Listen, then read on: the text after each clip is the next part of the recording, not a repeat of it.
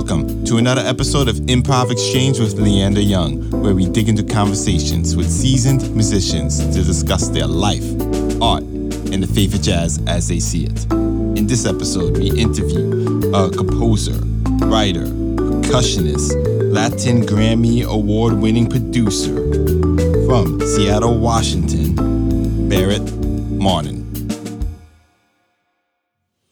Hello, everybody. Welcome to another episode of Improv Exchange. Today, we have Barrett Martin with us. Sir, thank you for joining us. How do you do, Leander? It's a pleasure to speak with you. Thanks for having me. I mean, likewise. So you have so much that we need to get into, but short summary of yourself. Like, where did you study? Where are you from? Where are you based? Well, I was born and raised in Olympia, Washington, which is actually where I am now. I went to school the first time here in Western Washington to a really great jazz program at Western Washington University. And this was in like 1985, so mid-'80s. And it's interesting, that's kind of around the time when the United States, the college program started to have these jazz programs, like where you specifically focused on jazz. And in my case, it was jazz and classical. I was studying both forms as a percussionist. So I was playing drums, I was playing piano, I was playing, marimba, vibraphone, but I also played upright bass. That was sort of like my other instrument.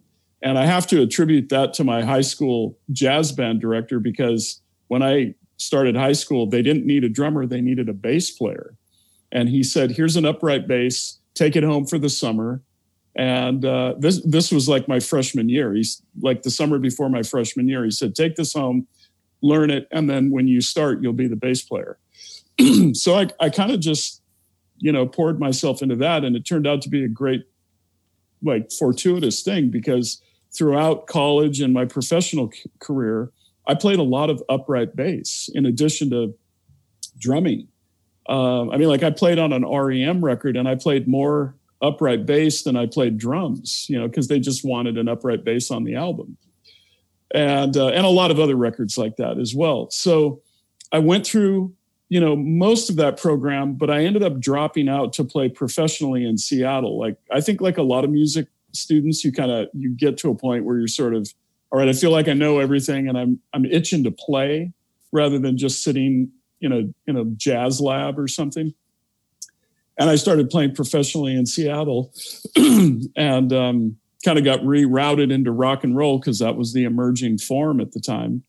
And then many years later, I went back to graduate school and studied ethnomusicology and worked all over the world. I worked in the Peruvian Amazon. I worked in the Alaskan Arctic and studied a lot of indigenous music and continued to do my jazz and world music albums. Okay, that's a lot. So let's break that down. I was trying to give that's cool. Trying to give you 30 years in like 3 minutes or whatever. Well, if you could go back, would you actually finish your bachelor's or would you still drop out? I've thought about that because I really love school. I mean, I've always loved learning and because you can look at it like this. I transferred to the University of Washington because that was in Seattle. And I wanted to be in Seattle because I was hearing all these cool bands that were coming out of Seattle in like 1987, 1988. This is like all the sub pop stuff that was starting to emerge. And I suppose I could have stayed in school at the University of Washington and just finished my bachelor's and then gone right into playing professionally. But I think I just needed to play, in bands and get in the clubs and start doing that. You can't really do that till you're 21 in this state. So I just jumped to it. Okay. I mean, when you dropped out was what year? 1987. 87. Okay. Yeah. So but I will say this though, that I actually really respect people that go back to school later in life, because when I went back to school, it was 15 years later and I finished my bachelor's degree in a year. and then went straight into graduate school and got a master's degree and started working on a PhD. And I loved the second phase of my education. I just poured myself into the music classes and I loved it. But sometimes I think when you're a young person and it's just a lot to absorb into a young mind, you know, I think sometimes you need a little break. Understood. It's just a lot of the touring artists that I know, they felt like they had to leave, like you said, because they wanted to make money. They think it was hindering their career. So someone like you who actually went back, I was just curious on that. But Seattle in the late 80s, early 90s, very interesting time for rock music. I know you get that all the time, from Pearl Jam to Alice in the Chains to Nirvana. So, and you already mentioned Rem. So let's start with Rem. Oh, yeah, sure. How did you get that gig? Well, you know, and I want to say, just to kind of go back to the Seattle music scene at that time, there was a lot of cool music that wasn't rock and roll happening in Seattle. There was like really cool jazz that was kind of like avant-garde jazz and experimental, you know, like electronic and kind of, I guess what you would just call hybrid jazz. Like lots of forms were coming together, and it was instrumental and it was led by horn players. Guys like Skerrick, who, you know, kind of played in both rock bands and did, you know, he's a totally accomplished jazz musician. So there was a lot of cool stuff like that. There was electronic music. There was, you know, industrial dance music. I mean, all kinds of stuff happened in Seattle. Rock and grunge was just kind of one part of that, which ended up, you know, kind of becoming the most famous part of it. But those of us that were in the scene at the time remember all this other cool stuff that was going on. So how that parlayed into playing in REM was when Peter Buck, the founding guitarist of REM, had moved to Seattle when they mixed, I think it was the Automatic for the People album, which is their huge, giant, you know. The biggest album, yes. Yeah, like so many millions of albums sold. I don't even know how many. And he loved Seattle because it was, you know, a thriving music scene, very different from, you know, where he was living at the time, which was in Georgia. And so he ended up marrying a friend of mine who owned this famous club called the Crocodile, which is where everybody played. And she introduced me to him, and we just became friends immediately. And this was in 1993, maybe? Okay. Or 92, 93, something like that. So, I mean, it's coming up on 30 years that I've known Peter. And we ended up being in the house band at the Crocodile, where, like, for example, at that time, there were a lot of singer-songwriters that would come through on a tour, and they wouldn't have a band with them because it was too expensive to take a band. So they just show up with their guitar. And Peter's whole philosophy was, if you come to Seattle, we're going to put together like the greatest backup band, and you will play our club with this all-star backup band playing your songs. So we would learn the songs the night before, do a sound check, the day of the show, and the band would be like sometimes I played upright bass actually, and sometimes I played drums, and Peter would be on guitar, and this other guy, Scott McCoy, who was another guitar player in REM, would play guitar. And sometimes we would have a horn section, like Skerrick, you know, would sit in and play with us. And it just kind of depended on who was available. But it was like we made this really special night in Seattle for these singer-songwriters that were used to just playing with an acoustic guitar and maybe not very many people showing up. But they come to the Crocodile, and it would be like a packed room with this like killer backup band. So Peter and I did that. I mean, that seemed to go on for a couple of years that we were doing that. And then he asked me to play on New Adventures in Hi-Fi, which was the next record that they did. And I just played percussion on that record. It was like the record was already recorded, and they just asked me to play percussion on it. And then they asked me to kind of, you know, join the band by helping them make the next record, which was called Up. And on that record, I played, like I said, mostly upright bass, vibraphone, marimba. I did play drums, but they were also experimenting with drum machines. So it was kind of like, you know, a drum machine and me playing like an Arabic doumbek drum and, you know, shakers. And then I'd play upright bass and I'd play a vibraphone thing. Or it was just, across the map, like all kinds of stuff.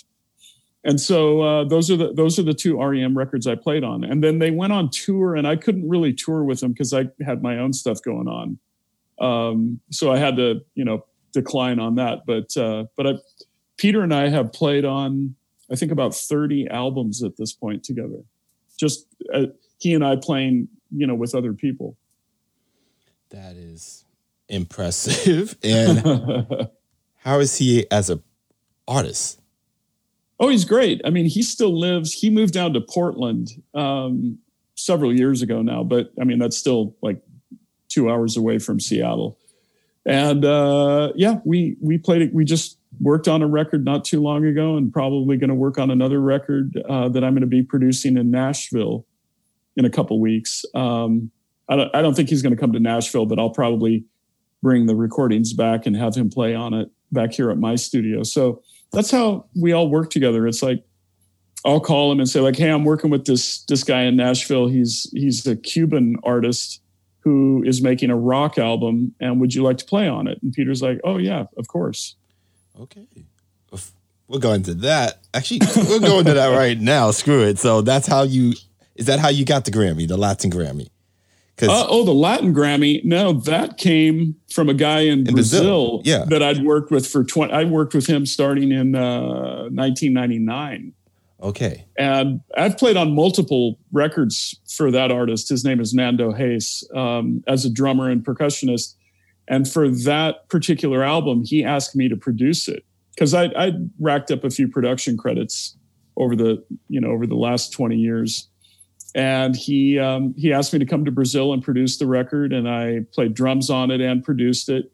And then I brought the recordings back to the United States, and I got Peter to play on it, and I got Mike McCready from Pearl Jam to play a ripping guitar solo, and I got Skerrick to do some horn arrangements on it. And so the record was kind of done as a hybrid. Mostly recorded in Brazil, but with some American guest appearances on it. And then my other mentor and old friend, Jack Endino, who, is famous for all those early Sub Pop recordings, he mixed it. And it won the Latin Grammy for Best Brazilian Rock or Alternative Album, which is, it's a pretty big category in the Latin Grammys because it's an album category. I think any Grammy is an accomplishment. Sure, yeah. And we just got another Latin Grammy nomination this last week. Congratulations.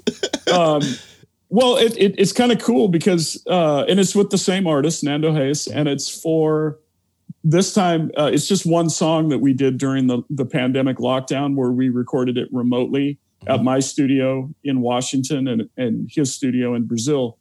And it's up for Best Brazilian Song, which is a big category because you can imagine, Brazil has so many great songs. I mean, Brazilian music's incredible. But we got a Grammy nomination for Best Brazilian Song. Latin Grammy nomination. Yeah. I mean, so you're hitting out these countries, you're expanding.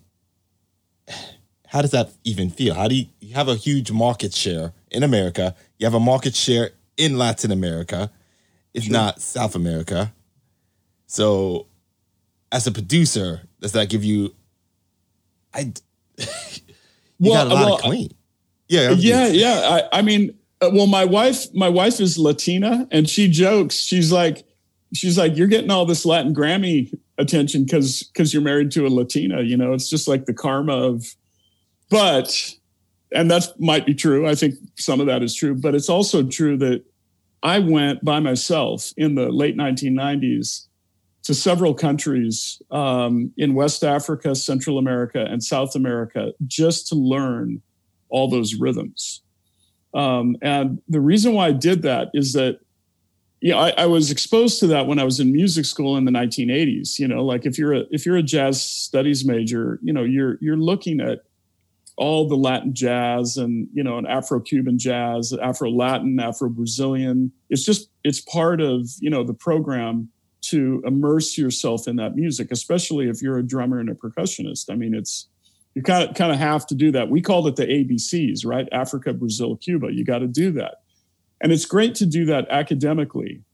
I mean, you should do it academically so you really understand the theory and you really understand what are the roots of this, where did it come from, what are the social conditions that created these forms of music. And it's your responsibility to know that and really understand that foundation and then learn how to play it. But after all those rock and roll years in the 1990s, about 1997, I was like, this is great, but I need to go to these countries where I studied the music when I was in school, 10 years earlier.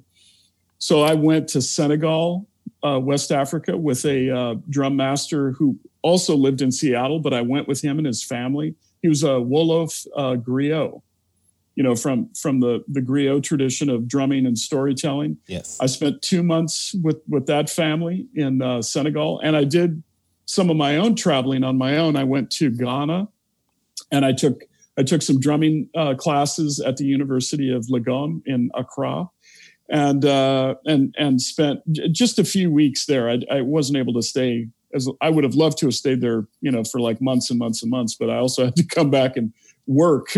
So I spent time in Senegal and Ghana. And then the following year, I got invited to go to Cuba and work on a music project in Havana.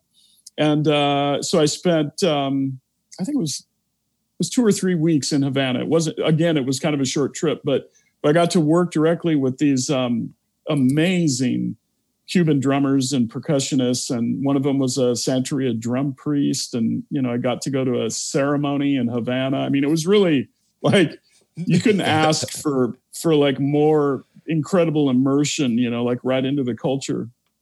And then the following year was 1999. And I got that invitation to go to Brazil and work with Nando on that first album. And in between all that, I also took a trip to Central America because I have a cousin that lives in Belize. And so, so I visited her and I drove around Belize and Guatemala. And there's like this really cool culture right on the Caribbean coastline of Belize called the Garifuna. And you've probably heard of them because they made some like incredible records that I think, were really well received. And so I spent some time studying with the Garifuna drummers. So in the course of between 1997 and 2000, I really traveled and studied with, these like actual drum masters. And then because I'm a drum set drummer, I had to figure out how to like bring that into my playing. That's what I was going to ask you actually. Sure. Yeah.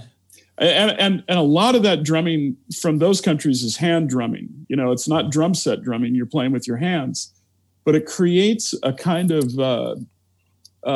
what is the word for it? A synthesis in your body where these rhythms, become part of your cellular memory. And then it just comes out in your playing in kind of magical ways.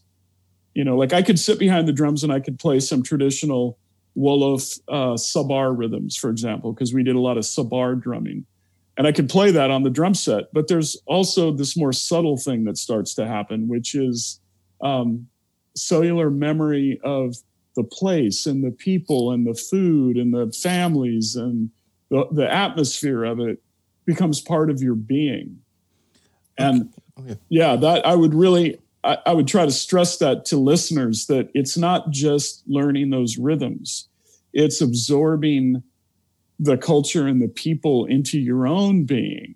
And that is what changes and evolves you as a human being. So even though I'm just going to say a trumpet player, are you suggesting that they actually leave the country, go to other places and actually learn the instrument in a different style? Yeah, I do. I mean, the first thing I tell people, like music students, I'm like, this is great.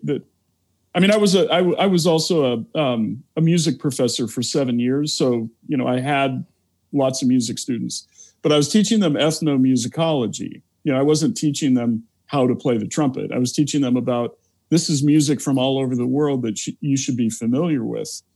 But I always tell people, like drummers especially, I'm like, as soon as you can afford it, you have the time, you got to go to Africa. You just go and find, like research it, find, a drum school because it's very organized over there. It's not hard to find a place to study drumming over there. West Africa kind of has a whole microeconomy built around that.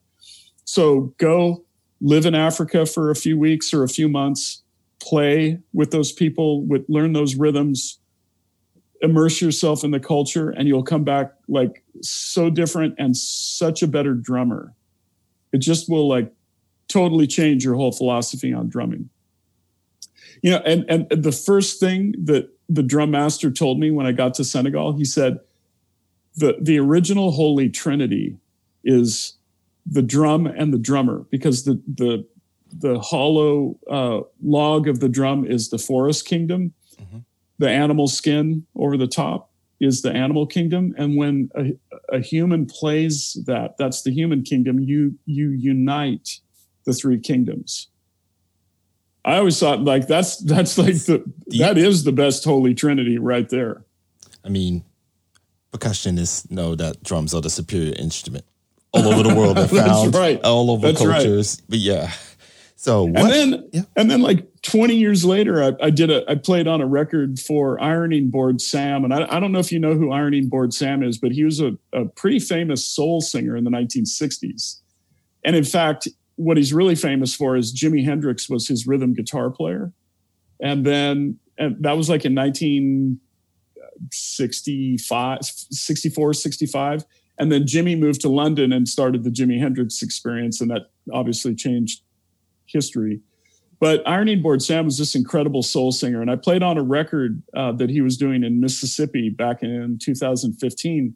And he told me, he was like, Bear, let me tell you, I'll tell you how to write a hit. It all starts with the beat. You got to like make a killer beat and get people moving. And then the vocals come in and tells the story. And that's how you write a hit. He was adamant that it was always about the groove and the beat. Okay, we could go into the Man of the Steel, and if you want to go there. So, but I wanted to ask you some Senegalese questions on top of that. And sure. Then, was there a major culture shock at the school? Anything that really came out of there?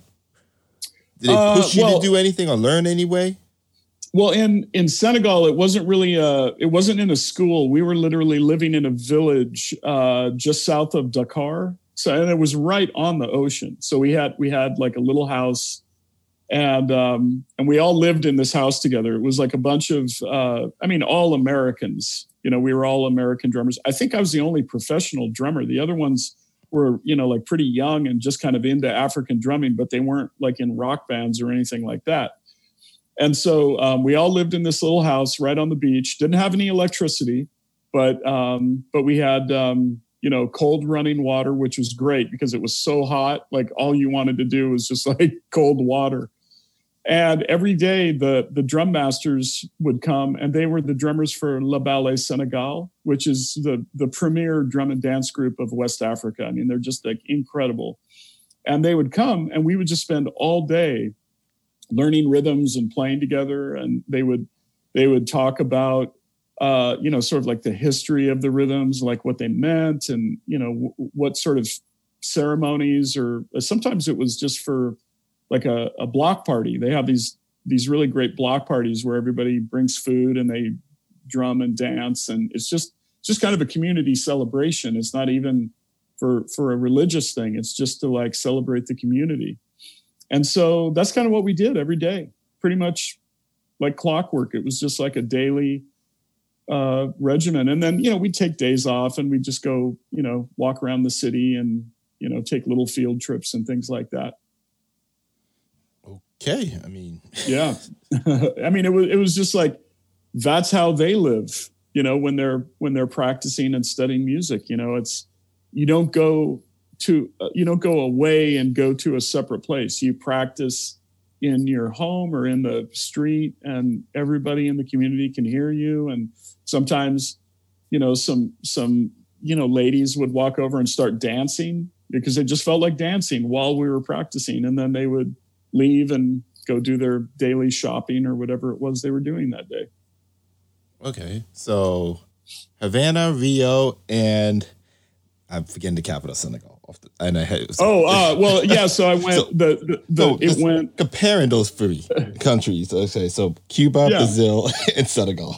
Yeah. And the cities were Dakar, Senegal, Havana, Cuba, Rio and Sao Paulo, Brazil, and then in Central America, I rented a Jeep and I was just driving around.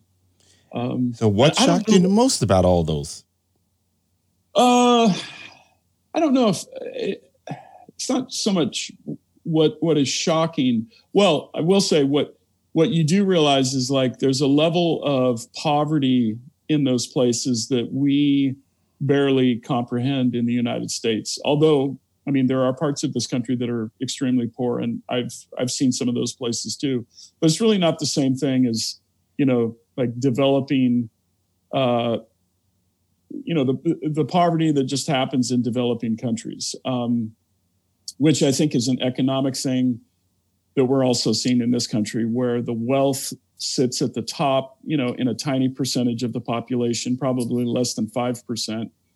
And maybe there's 5 or 10% that are a little bit what we would call middle class. And then 80% of the people are pretty much living at the poverty level. That's pretty much how it was in West Africa and Cuba, and Brazil is really like that too. And I'm afraid it's starting to happen in this country. I'm starting over the course of 25, 30 years of traveling. I'm seeing the same things happen in this country now too.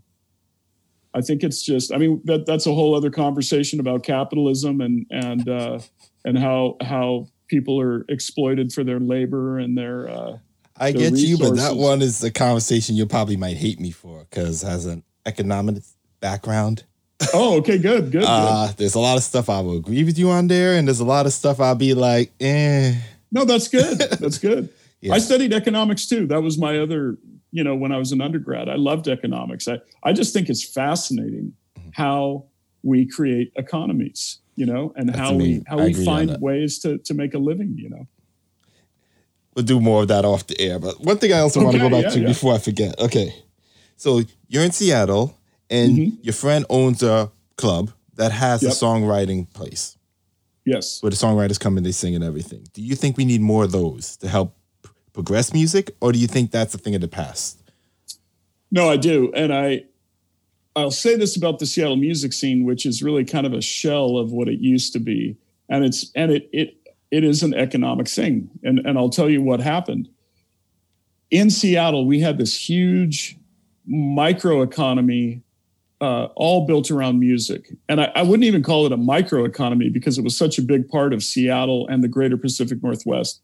It was hundreds and hundreds of millions of dollars a year that were generated by not just the bands, but all the ancillary economies that were around that. So the recording studios, the record labels, the nightclubs, obviously touring is a big part of it.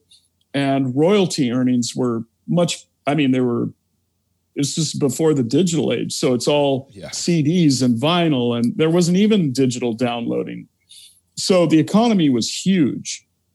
And the big mistake that Seattle made is they allowed the tech companies to move in, and it reshaped the whole landscape of the city. So they started tearing down recording studios to build these huge apartment buildings that had hundreds of tiny apartments for the tech workers. But then now there's no place for the musicians to practice with their bands. And then they started tearing down recording studios. And then the worst thing that happened was the technology platforms that took over.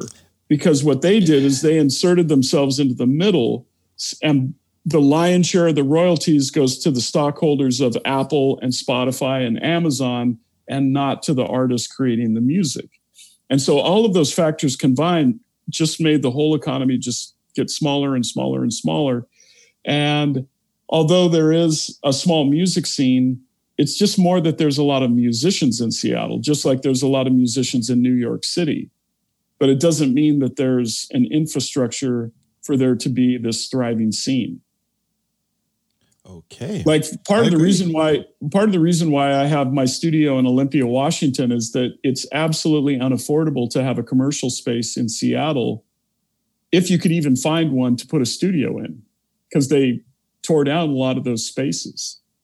So I'm an hour south of the city where I easily found a commercial space, but you can't even do that in Seattle.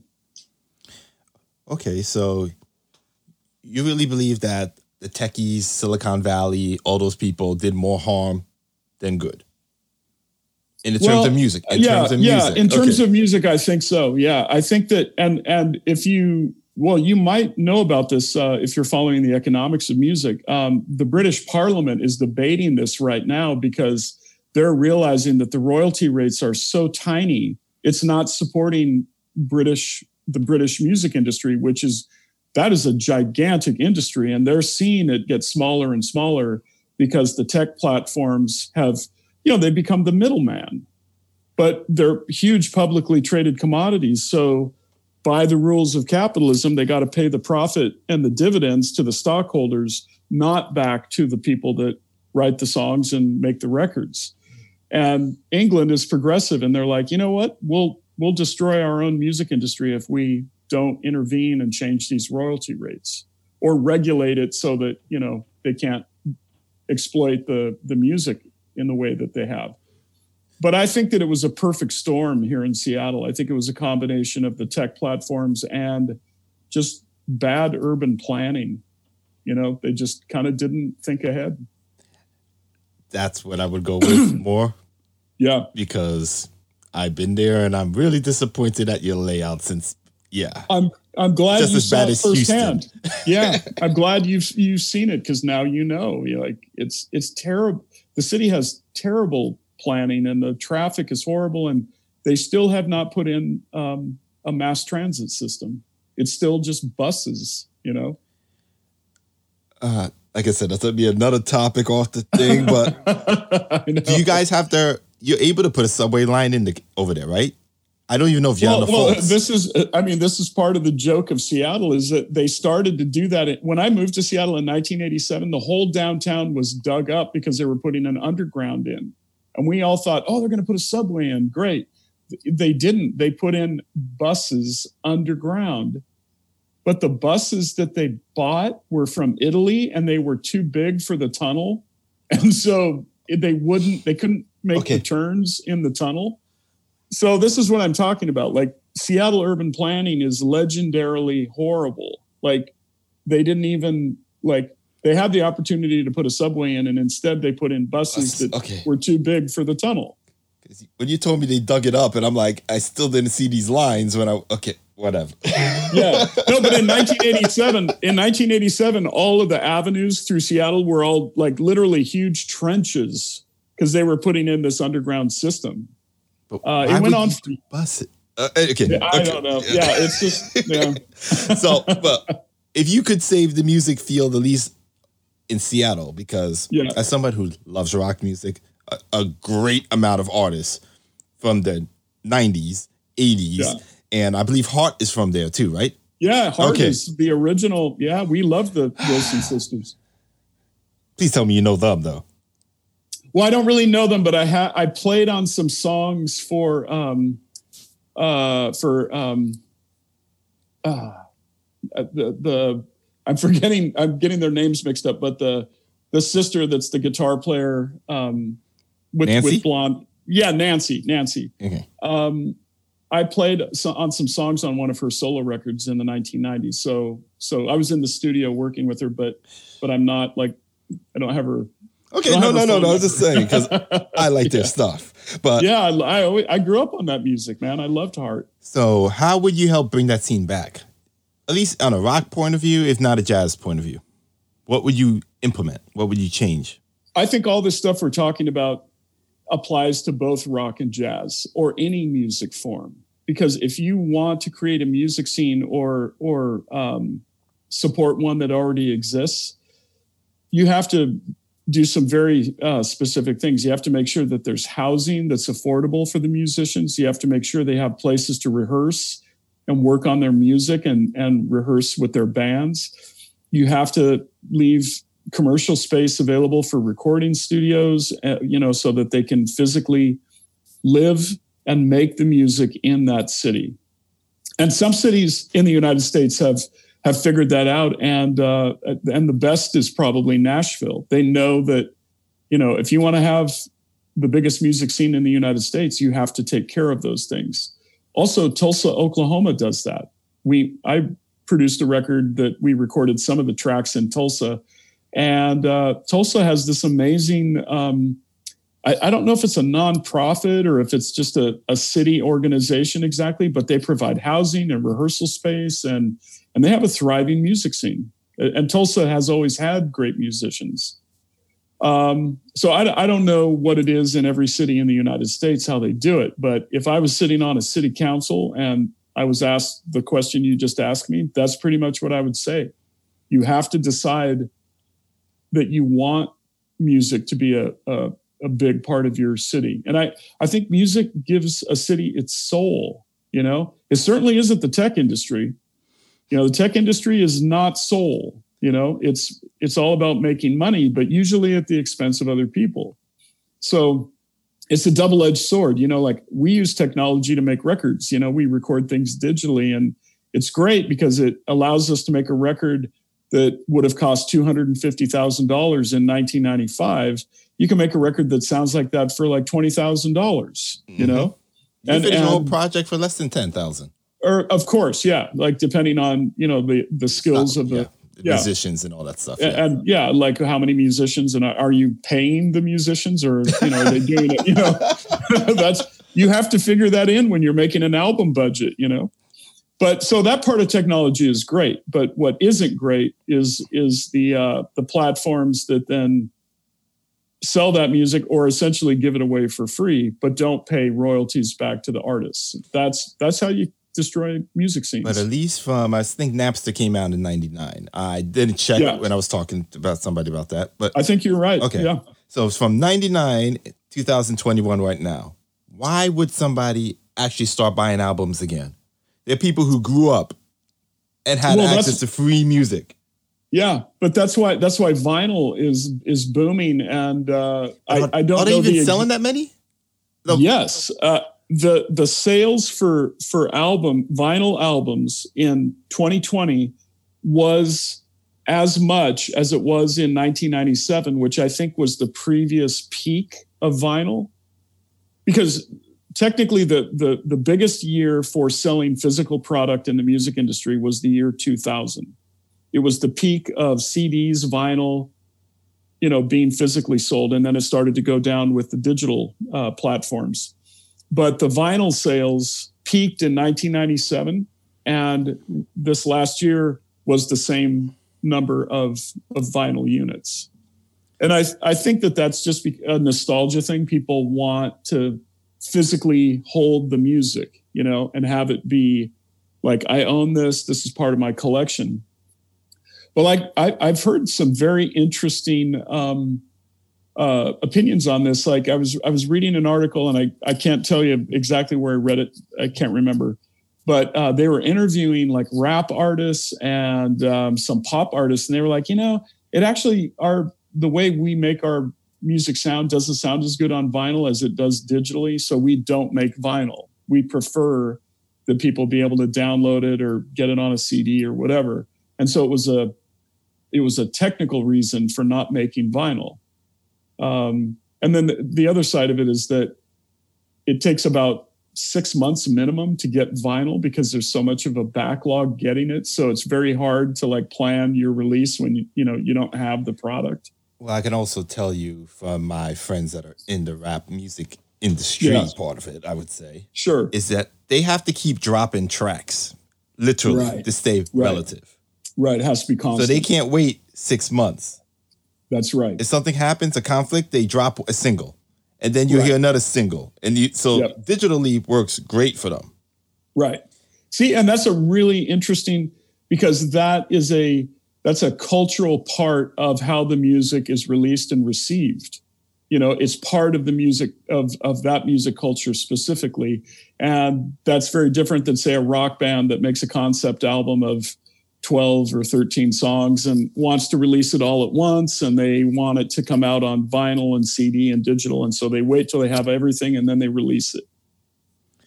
And then I'm going to go and just because you seem to be very knowledgeable on all this stuff, and I'm learning a lot from you.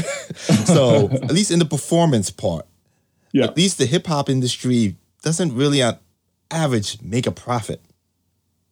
Really? I don't know that much about hip hop economy. I mean, I'll say this. I'm old enough, I'm almost 55. I was around when hip hop started and man, we loved it. Like the 1980s, it was so cool to hear like that with like the new wave. I mean, it was like a really cool period of time musically. Like all that music was so new and interesting. But I totally don't know the economy of it. Okay. I'm just not educated in it, so I don't know. Understood. Okay. But do you think those venues will be able to accommodate the rock scene, the jazz scene, the hip hop scene? Well, as far as live venues go, live venues. Is it okay? Live venues, man, that's a tricky business. I'll say this: because I don't know anyone who will actually want to invest in one. Like, let's just say I had a warehouse in Brooklyn. Right. Do I really want to make that into a live music venue? Like the Crocodile Cafe, right? That was the legendary rock club in the United States, ranked as one of the best rock clubs that you could play if you were on tour. I know from the way they ran that business, because they were friends of mine, they were famous for paying the bands like 90% of the door so that only 10% went to the club. But they also had a restaurant, they had a bar, it was packed every night, so they could afford to do that. But then there are clubs that essentially do pay to play where they charge a band, like several hundred, or like I played a club in LA one time and they charged me $1,000 fee to play the room. So that, even though we filled the room, we didn't make any money. How many people could fit in the room? Maybe 200. Okay, yeah. And I think we had like 100. Yeah, we had like 125, 150, something like that. I mean, it wasn't totally sold out, but it was a full room. And those are like the predatory clubs, it's like kind of gangster pay to play. I had kind of hoped that those places would close down during the pandemic because they don't deserve to be open. They're parasites on musicians. But the good clubs pay the bands well. They don't charge huge room fees. And that's good karma, because if you pay the bands want to keep coming. You'll always have great music. But the parasite clubs, they survive basically on the blood of the musicians that are playing to get exposure, but all the money's just going to keep the club afloat, Yeah. I don't know what that's like in New York City, because I've only played there when I was booked by a promoter that, paid us a guarantee and paid us really well. And we always had great shows out there. Like every time I played in New York City, we would play multiple nights and sell out every night. And so I always had great experiences out there. But if you were up and coming in New York, I think that would be a different thing. I think it'd be pretty tough. Well, at least in Brooklyn, off the top of my head, I can honestly say Brooklyn Made is something like that. They have a stage, they have a bar, they have a restaurant kind of thing, they have a loungy area. So that's something that they have in Bushwick. So, and that's a good club where lots of people play. And there are a whole bunch of different acts. I only went there a few times recently. Like this week, I went to see Trombone Shorty perform. Oh, he's awesome. We played with him in London. It's been a few years ago, and he was the headliner, but it was incredible. That's I saw him, like I said, last week, and I saw him like 7 years ago. How he evolved in that short amount of time. Yeah. Yeah. And I remember talking to him after the last show because I got lucky to run into him. Yeah. And he was saying he doesn't care about the jazz world like that. He wants to be a rock star. He wants to be on the cover of the rock magazine. Oh, really? Okay. Yeah. And he changed his playing to fit that. He has a kick-ass guitar player. Yeah. Yeah, two. And then he had two saxophone players, a bari and a tenor. And he had the drummer, a backup vocalist, and a bass player. And when he's riffing on top of his solos on that, it's just like, yeah, I could literally see this. I wouldn't say opening for Van Halen, but I could see him literally in that scene at that time holding his own. Yeah. Well, he probably had the same realization that Miles Davis had right before he made Bitches Brew, because and I mean, this is a history thing that, you know, people that studied, you know, jazz history just kind of automatically know this, but you know, Miles had made all those amazing records, you know, in the 50s and you know, up to the mid 60s. But then, you know, rock and roll was becoming really popular, and he saw how big the rock shows were. And he was like, man, I need to like find a way to tap into that market. And so he switches up his instrumentation to, you know, electric guitar and Fender Rhodes and two drummers, and, you know, and makes like one of the great masterpieces of all time. And I think, I mean, I was only 2 years old when that record came out, so I wasn't aware of it until I went to music school, and everybody like studied, you know, the history of that record and the music and all of that. But what he did was he tapped into all of the youth that were used to those sounds, you know, the sound of the electric guitar, the sound of Fender Rhodes, and this idea of building music around a riff or a motif, which is what rock and roll is. It's a guitar riff, and, you know, or in jazz and classical, you call it a motif. And so that's totally what he did, and that's why that record is literally a masterpiece. I agree. And you see Troy performing in bigger audiences than pretty much any jazz artist at this time, unless it's like a jazz festival. I can't really think of anyone. Right. Maybe what's his name? Michael Bublé is the only other person, but other than that, I don't really know. Right. So, well, I like that kind of music a lot. I like that kind of fusion that blends like the great melodic ideas of jazz, because that's what I loved about jazz. I loved how the melodies were so memorable, and that isn't always the case with rock and roll. Sometimes, you know, you remember the guitar riff, but the singer might be kind of screaming over the top, and that's not really the thing you remember. You remember the melody and you remember the rhythm, and that's why I loved jazz as a young man. You know, I just thought it. I mean, as a kid, I loved it, and then, you know, I've just always kept that with me. Like whatever band I was playing in, whether it was a rock band or if I'm producing a singer-songwriter or whatever, I'm like, it's real. We got to have great melodies, and we got to have like badass rhythms. And if you do that, then almost any musical form you create is going to be great. Well said. And Robert Glasper is another person who does that, but in a more urban point of view, more R&B scene. His Black Experiments. I'm forgetting the title of the album, so I know people are going to butcher me for that. He won the Grammy, was it last year, for like the best pop instrumental record, which that I follow that category because that's a really interesting category.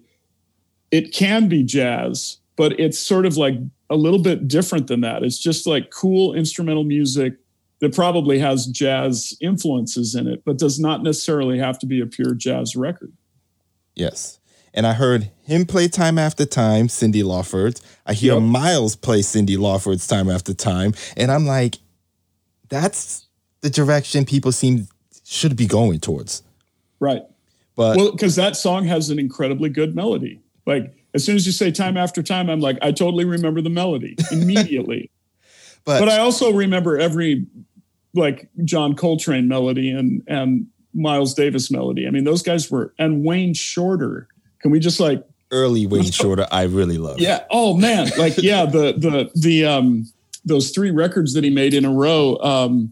What's the title of the one? It's got Witch Hunt and Wildflower, and those melodies are incredible melodies. I mean, and they're long melodies too, right? They go for like 8 bars before it repeats itself. I mean, incredibly sophisticated and incredibly memorable. Well, okay, so let's go on that. So my question on that is, so I have this big problem with jazz conservatories, some of these conservatories in general. It's like they push the old way of teaching. And I know they're professors who tell people that they need to diversify, open up and all that stuff. But then we get the jazz critics, the jazz noobs that like try to keep everyone in a box. Right. I think that holds them. But you were a professor, so I'm just curious, how did you handle that in general? Like people who don't want to open up. Well, and then they're thinking it should be played one specific way or... Okay, yeah. Yeah, I think that's just the nature of traditional forms of music. There are always people, they're kind of like the self-appointed gatekeepers, and they think like, well, jazz should only sound like it did up to 1964, and then if it doesn't sound like that, it's not traditional. And like, but you know, Miles had that great quote. He said, "Jazz has no direction and it never will." Like that is Miles Davis's quote.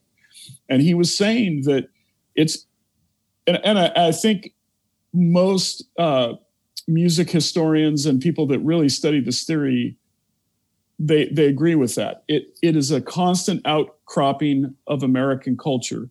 That's why right now you hear the hip hop influence in jazz. You know, you hear it in the beats. You hear it in the way that a horn solo could also be like a rap.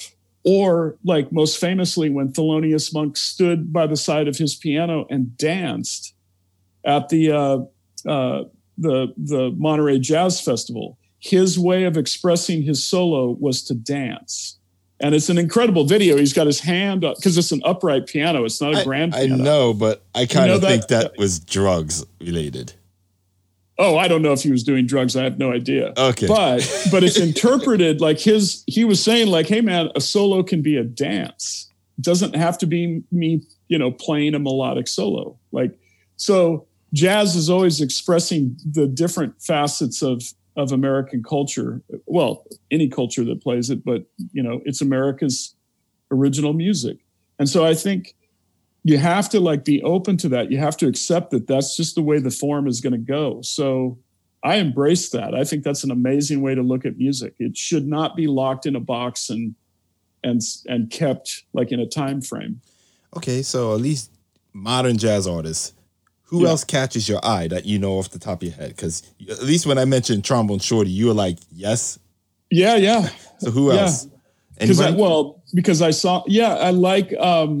There's a great drummer. Now I'm just spacing names right now because now I'm on the spot. Micaiah McCrayan. Okay. He's really cool. I really like. See, and there's an example of a guy that's like a really great drummer, both technically a great drummer, but I think he's now doing a lot of remixes of the Blue Note catalog. Yes, he is. And there's definitely a hip hop influence in his music and the way he plays. And I saw him live, too, because he played in Washington in 2019 at a music festival.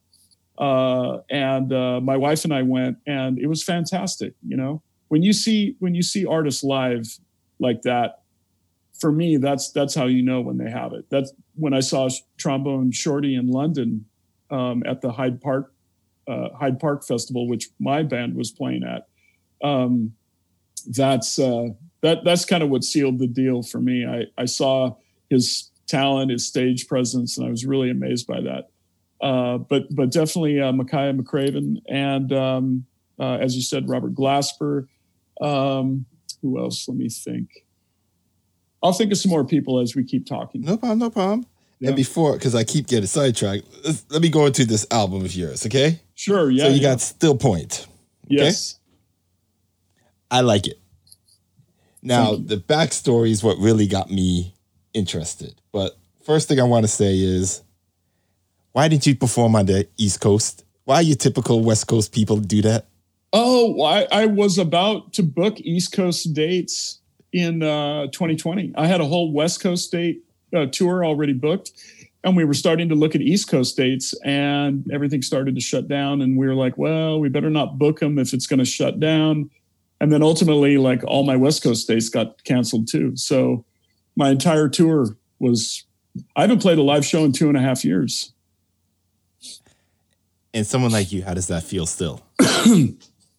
Well, it's not unusual to go many months. And at some point, I've probably gone a year without playing a live show because I was doing studio work, because studio work can eat up months and months of your time. And next thing you know, a year has gone by. But I actually have my first show tomorrow here in the Northwest, and my first show in 2.5 years. And I'm very excited about it. We're going to play the Still Point album from beginning to end. And the whole reason why that album exists is because my wife and I were living in Seattle. We were not digging the direction the city was going in. And we decided, you know what, let's just like travel for a year and we're going to find a new place to live. But we didn't really want to just like move to some place and just do the same thing again. So we put everything in storage. Most of my studio stuff stays in storage until I need it anyway.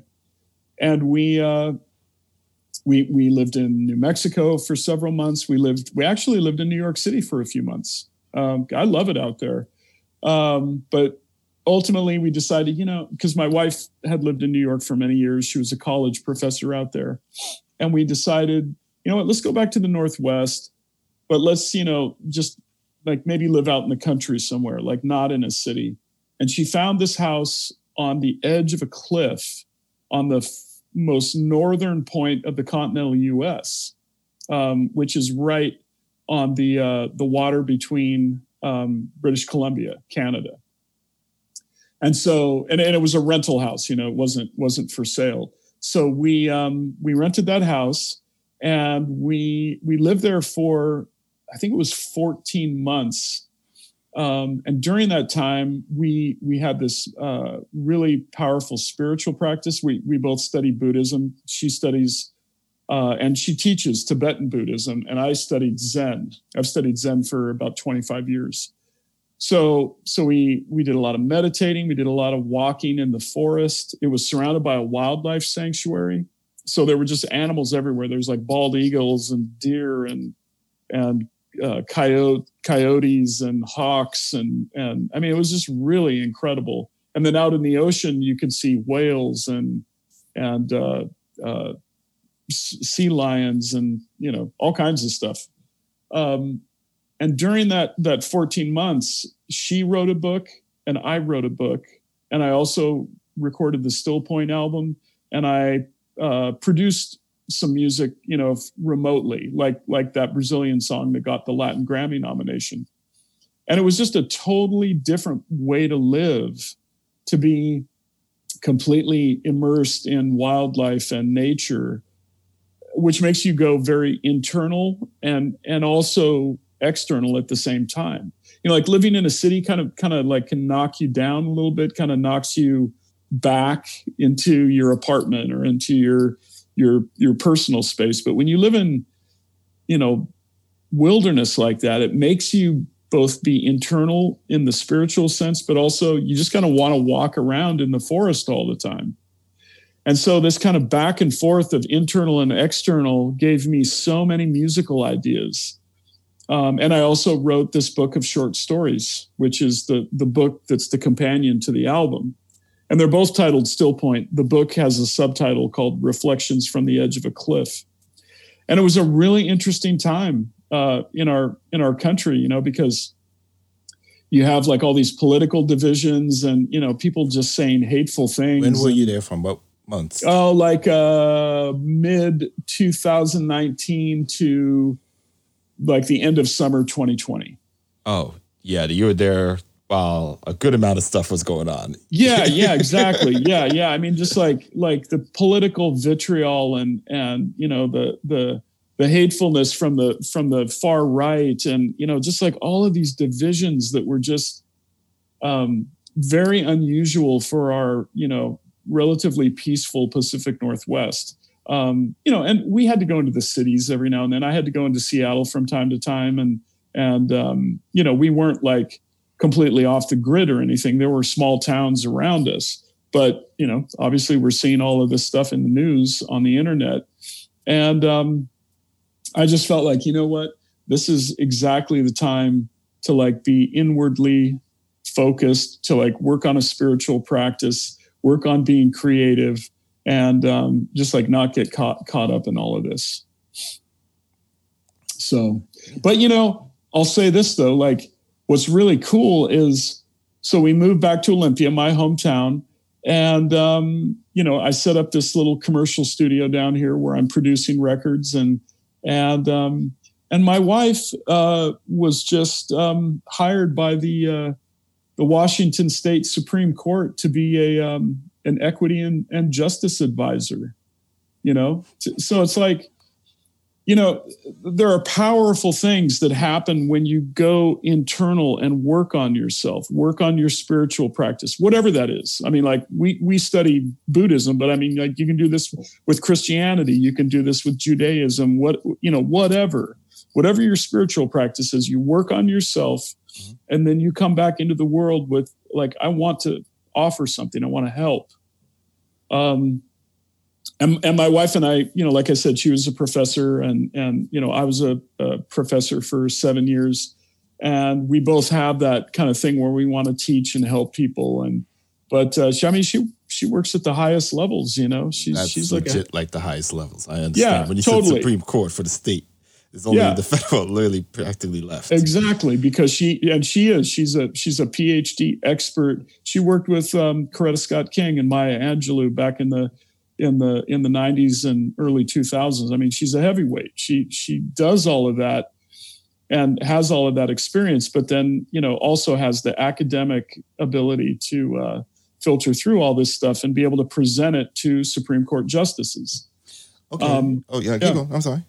Well, no, but she's also like a really great percussionist. So, I have her play on stuff that I'm producing, and she played on the song that got the Latin Grammy nomination, so we have this both, a musical cultural life, but also, this kind of a public service aspect, I would say. Her more than me. Couple. Like, I'm sorry. Yeah. I can't say anything bad on that. But I mean, her life's always kind of been public service like that.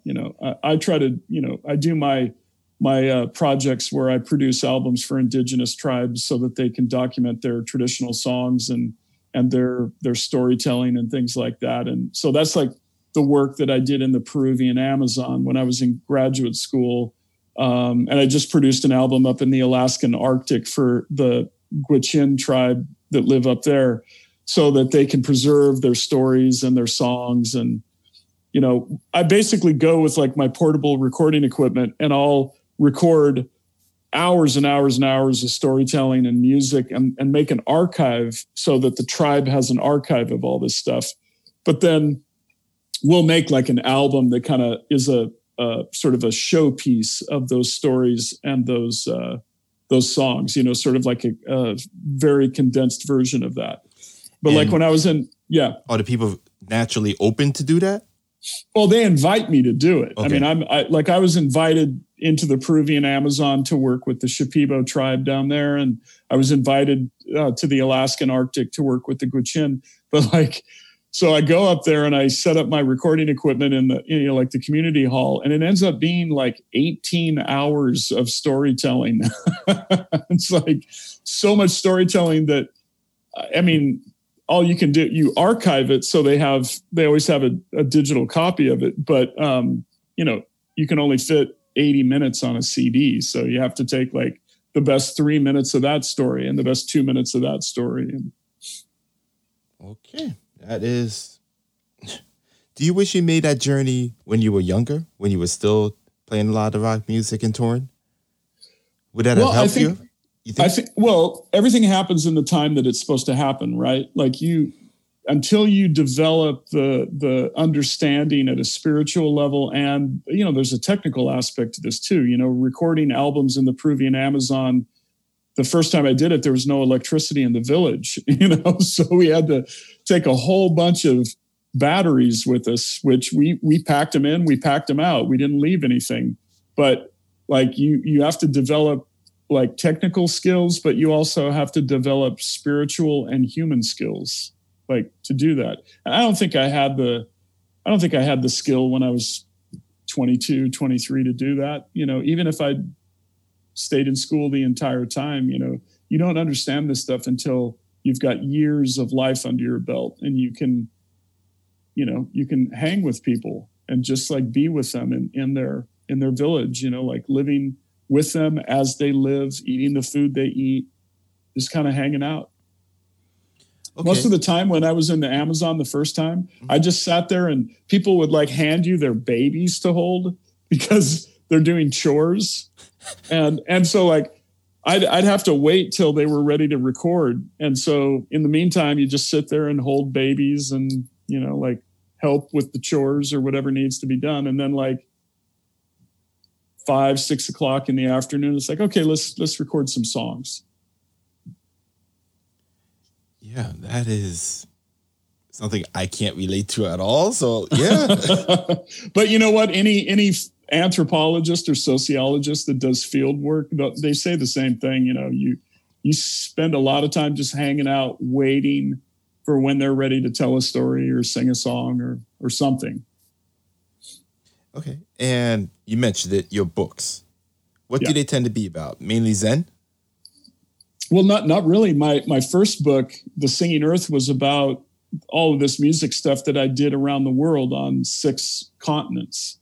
So it's, I think it's 14 or 15 stories from 14 or 15 music zones around the world on 6 continents. So I'm just kind of telling about my experience in those places, and then a little bit of the ethnography of the people, you know, their history, what's going on, you know, what's happened over time, the impact of colonialism and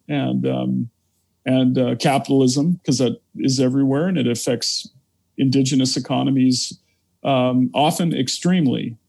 And so I was just trying to tell like the story of the people that I was hanging with. And then it also has a musical soundtrack that goes with it, with field recordings that I did from those places.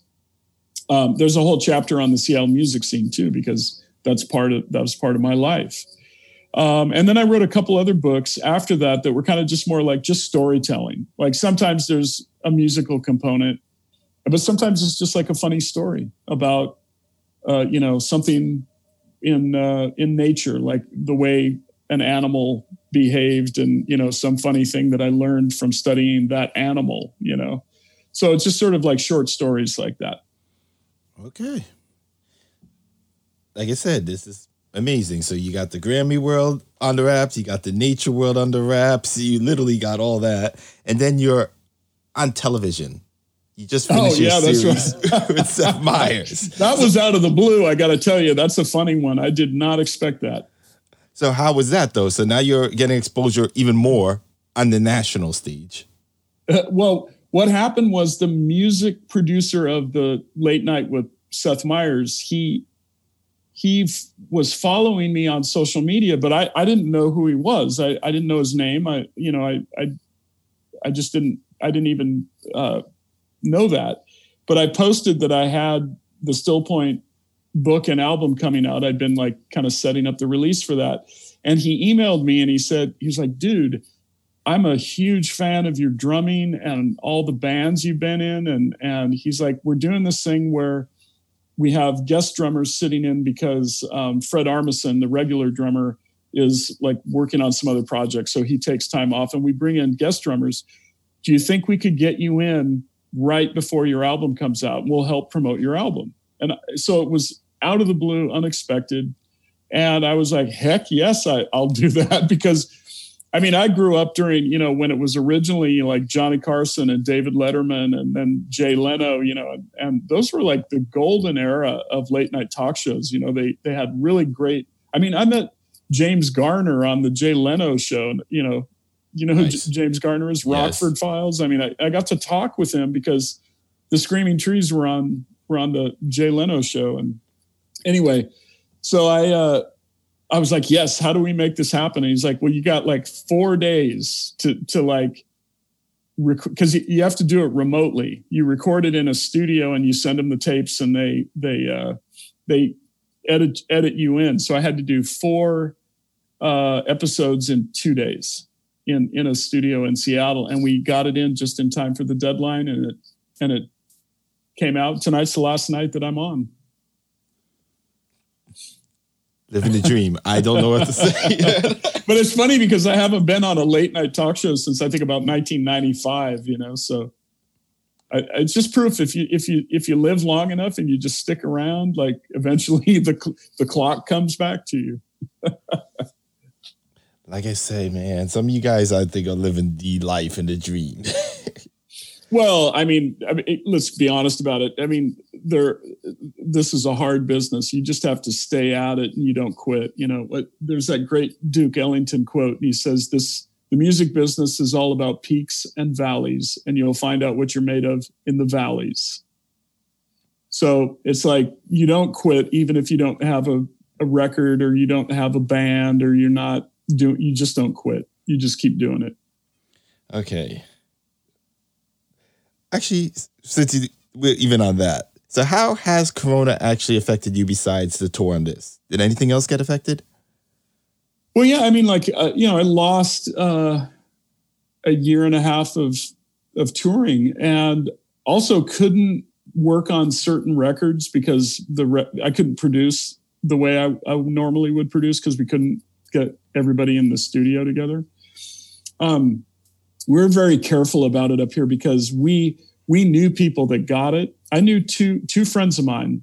One of them was an emergency room doctor. He was one of the first guys to get really sick. And the other one was a musician who I'm not going to say his name because understood. But he's a very well-known musician. Both those guys got so sick they had to be intubated. They had to be put into a coma and intubated, and they barely survived. Yeah, okay. Like barely survived, and then spent months in the hospital. You know, like they were really, really made sick. And my wife had a friend from high school who died from coronavirus, and her 2 children died also. Yeah, like her 2 teenage kids died. Teenage kids. Yeah. And so this is way before there was a vaccine. This is just like during. So I think people take it very serious. You take it seriously, but it's a very different experience when you know people that almost died or did die. And they weren't old and they weren't out of shape. They were like, young, middle-aged, healthy people. So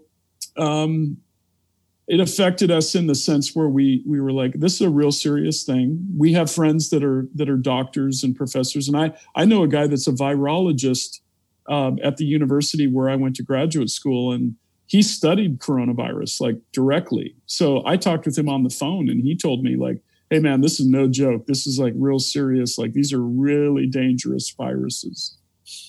And so I think when you have that exposure to people that are really educated and knowledgeable, it changes how you react to it. So understood. And it was really bad here in the Northwest. Seattle was the first place to get hit really bad. My friend who was the emergency room doctor was treating those initial coronavirus patients, and then he got so sick that they had to intubate him. And I think he only survived because he was a doctor, and they just like really like saved his life. They weren't going to let him go. But I think that really just impacted me personally, because this is a guy that I've known for a very long time. I get you on that. Yeah. When you get personal like that, it's like, I just know people who disagree with the whole thing on the other side. We're not going to go on that, but yeah. I mean, it's just a science thing. It's either you believe it or you don't believe it. But I just speak from personal experience when I know people. Yeah. That was deep, man. I was expecting more from just the specific music part, but then you started going to your friends and everything. I was just like, no, that's good. Well, I mean, musically we couldn't do anything, so all we could do was like work in our home studios. So that's why a lot of people made records during this period. Agree. So where do you think the music scene will be in 10 years? Do you think it's going to get better? Do you think it's going to get worse? You mean like in the Pacific Northwest specifically? Let's go there, since that's where you expertise. Well, I think that we'll talk about it like economics, micro and macro. Mm-hmm. At the micro level, if they do not change these royalty laws, like they're debating in the British Parliament, you're going to see the economy of music for the musicians continue to contract and get smaller and smaller. how that affects the macro will really depend on people's adaptability to that. But I think it can be said that if they don't really address what's going on with the digital platforms, I mean, we just saw this whole thing about how Facebook, and I mean, we kind of intuitively know that Facebook, puts money as their priority over truth and humanity. I mean, I just absolutely do not trust Facebook at all. But I have to use it to, promote my shows and let people know what I'm doing musically. But I will not spend $1 on Facebook. I never have, and I never will. I just won't buy advertising. I won't do it. But I think that if we don't regulate these tech platforms and make sure that they pay people fairly and get those royalty rates higher and controlled, I think it'll just continue to kind of shrink and contract the music industry. So still the on tech the company, yeah. So on the micro stuff that you mentioned, so how does somebody who doesn't have a name or a resume actually promote themselves? Because I know you could say that you're not going to use Facebook. Yeah. You have a fan base. I don't have a huge personal fan base. I mean, I have, like several thousand followers, but, I don't have 7,000. Yeah. Someone listening to this is going to be like, really guy. But I don't have, I don't have tens of thousands of followers. I don't, nothing like that. What I have, like 5,000 followers on Instagram, something like that. It's more like, I think what people, if you're starting out as a musician, follow the advice of Patti Smith, the great poet and rock singer, and she's kind of a shaman, She said, don't worry about, trying to make money and be famous. Do incredibly good work. Do great art. Focus on that. Just do great art. Make great songs, great albums. Do great shows. And then the main thing she said was keep your name clean. Keep your reputation clean and precise. And over time, that becomes its own currency. And I really believe in that. I really think you just have to do great art and do ethical business with everybody that you work with the people in your band, if you have a record label, make sure that you pay everybody really well, and you just stay on that path. And karmically, you will grow. It will just happen that way.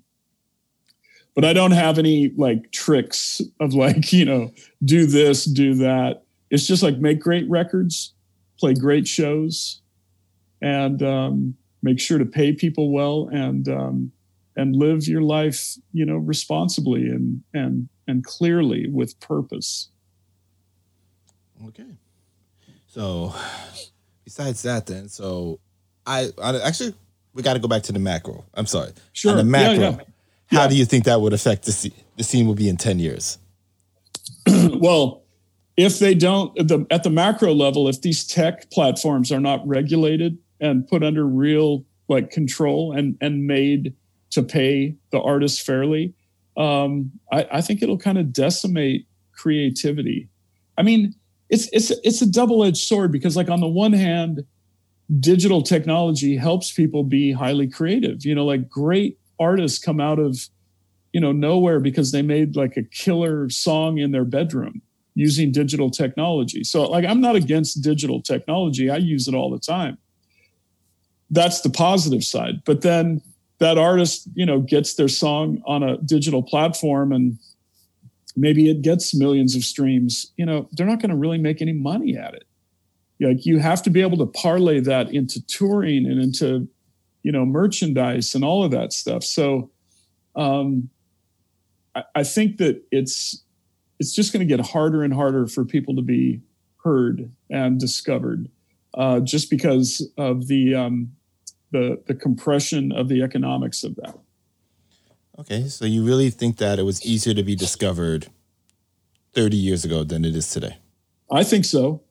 Because for one thing, there weren't that many bands 30 years ago. It was kind of rebellious to be, be in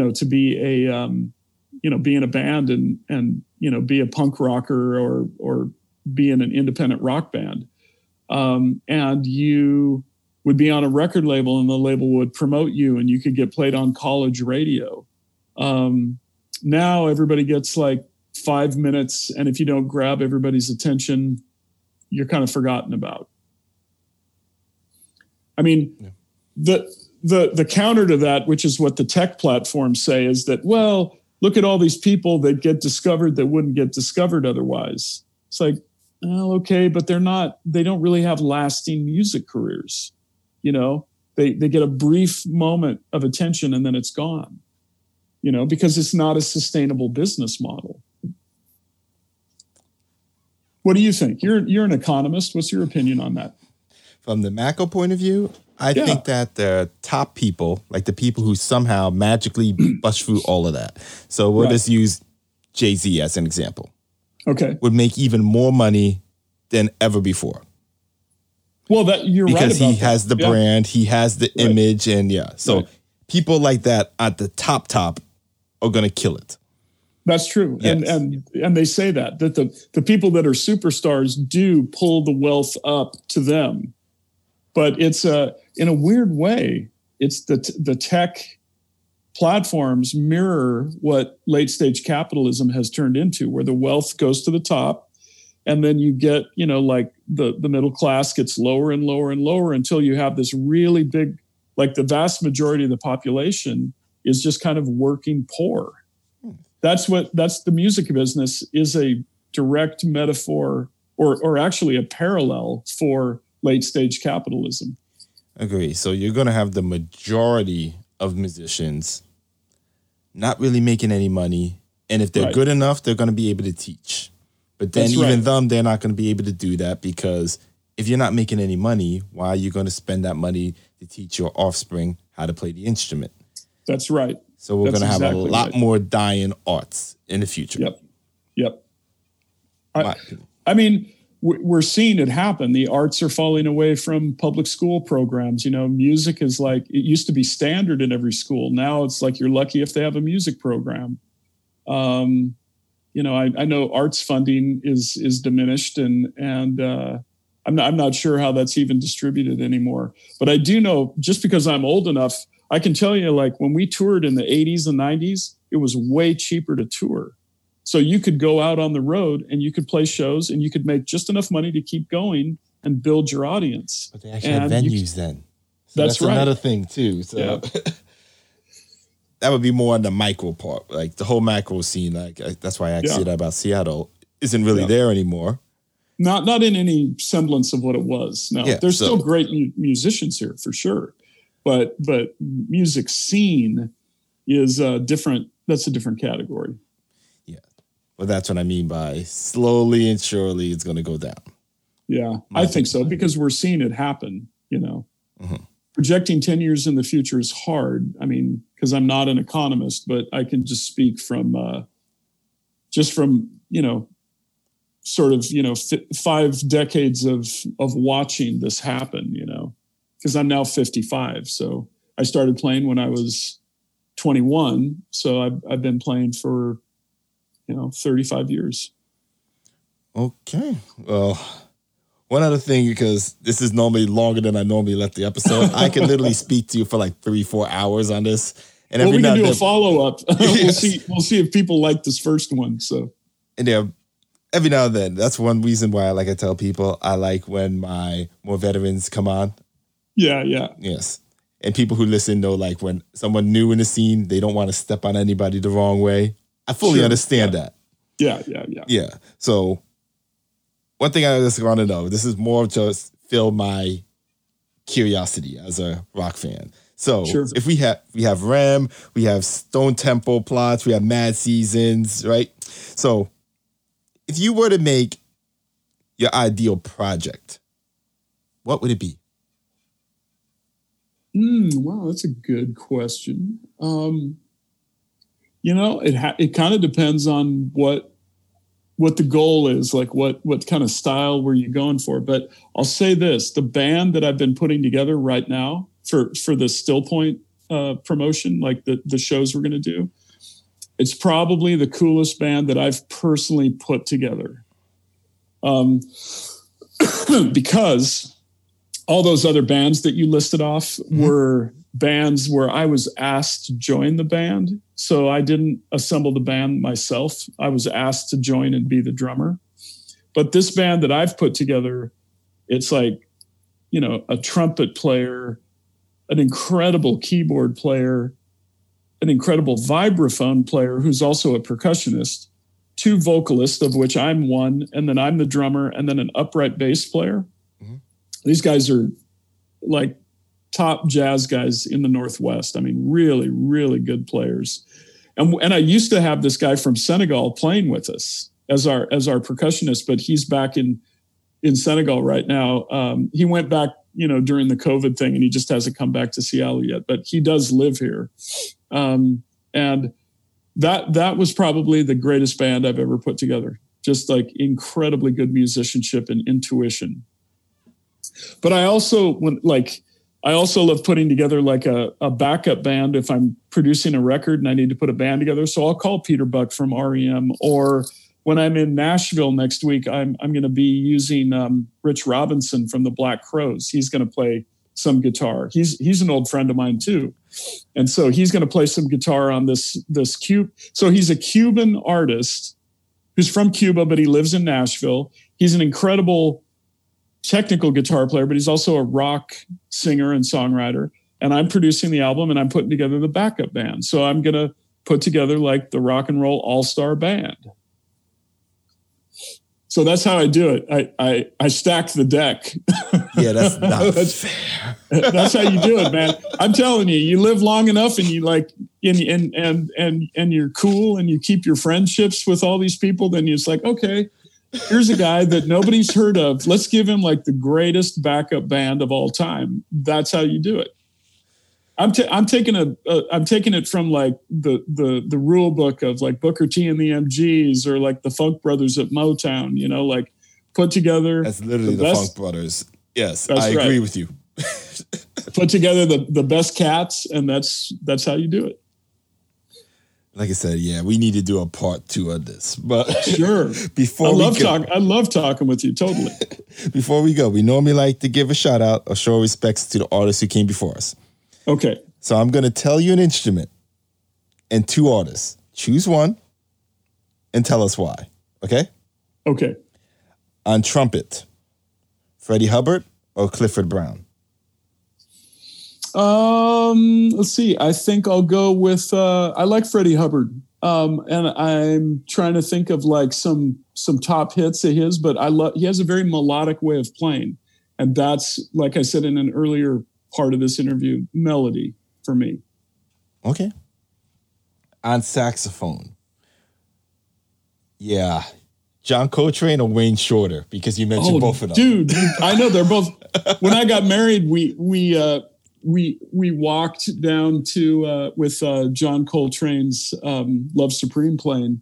Serious? Yeah. That was like our wedding, walking down the aisle. And then when we left, it was like the Eagles. Because we love Eagles song though? It was that's like one of my favorite bands of all time. Eagles. Baby, what Journey, Eagles song was that? Huey Lewis and the News. Oh God, I cannot remember which one it was. But you know what? Let's just give shout outs to both of them, and I'll say why. I love John Coltrane because I believe he was a true spiritual master channeling it through his instrument. And that's why those melodies are so beautiful. I mean, think of Naima, right?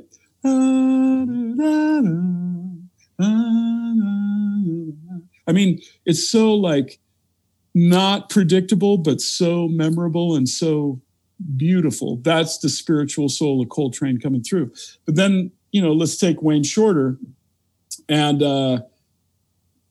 let's see, which melody is it?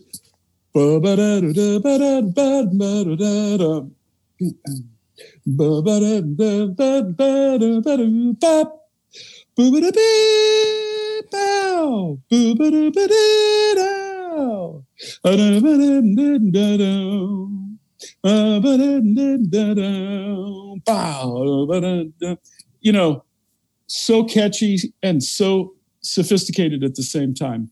So They're both totally spiritual cats. I can't say that I love one more than the other. I love them both. Okay. On keys. Just to mess with people again, because people like to get like triggered by this. Herbie Hancock or Chick Corea? Ooh. Well, I think I have to go with Herbie on that one just because he wrote so many great songs. Again, incredible sense of melody. But Chick Corea wrote Spain. And man, that was like, I played that in my high school. You're going to make someone happy. So every time I say that, there's a guy who literally emails me saying, he wrote Spain in like bold yeah. But then there's another great melody, right? Yes. I played that like when I was a freshman in high school, and I probably had to play the bass because I wasn't the drummer yet. But I guess I'll have to pick Herbie because he wrote so many great tunes. Okay. On bass. And this should be really important to you as a percussionist. I'll just tell you who my favorite bass player is. Okay, go. It's Mingus. Really? Oh, totally. Yeah. I mean, Charles for the win. Well, but who are the two you were going to ask? I was actually going to ask you Ray Brown and Ron Carter. Because every time I say Mingus, no one seems to choose him. That's why I was like, okay. Well, okay. Well, both those guys, I think I'd say Ron Carter of those two. But they're both like incredible master bass players, so it's impossible to. But Mingus is my favorite bass player. I loved his physicality in his playing, and I like that he had riffs in his playing. Yes, because I kind of play upright bass like that, and but yeah, totally Mingus always. Okay, and on drums, yes. Max Roach, Buddy Rich. Totally Max Roach. Oh, am I the only one that goes Buddy Rich? Well, Buddy Rich was great too, but I love Max Roach. But I also have to put Tony Williams in there too. Tony Williams for his right hand ride cymbal technique is just absolutely untouchable. But what I like about Max Roach, and it was a big influence on my playing as a young drummer, was the use of the tom-toms as a rhythmic thing. Rather than just playing drum fills where you use the toms briefly, Max Roach was using them as part of his rhythmic component, which I do too. Okay. And but totally Max Roach. Okay, so Tony Williams or Art Blakey? Oh man, but Art Blakey is like the grandfather foundation of all of that. So I'd go with Tony Williams. Okay. He's just like such a virtuoso player. But I love Art Blakey too, man. So many people played in Blakey's bands. Like he was like the master teacher that moved them through, and then they'd go on and have their own careers. So you just have to. He's the grandfather. Okay, well, so can you tell everyone your website, your social media, how to contact you, where to buy your album, or even your books? Sure. Yeah. Well, the books are all available worldwide on every platform. They're on Barnes & Noble and Amazon and bookstores. But if you want to buy them directly from me, it's just my website, www.barrettmartin.com. And then my social media is just Barrett Martin Official. It's on, Facebook and Instagram. And I don't do Twitter. I don't do that. I kind of just use the social media as necessary, but not joyfully. Understood. And Twitter is a good one to avoid at times. Totally, man. Well, that's how you sink your boat. Oh, that's a whole other conversation, like I said, man. Well, sir, thank you for joining us. Definitely will hit you up in the future, kid. And it was a pleasure, Leander. I really love talking with you. Thank you. And everyone, this is Leander from Improv Exchange. Thank you, and have a good one. That's that on jazz. Thank you for joining us on this episode of Improv Exchange. Please subscribe on Apple Podcasts, Google Podcasts, Spotify, or wherever you listen. Also, please be sure to follow us on Twitter, Instagram, and Facebook at Improv Exchange.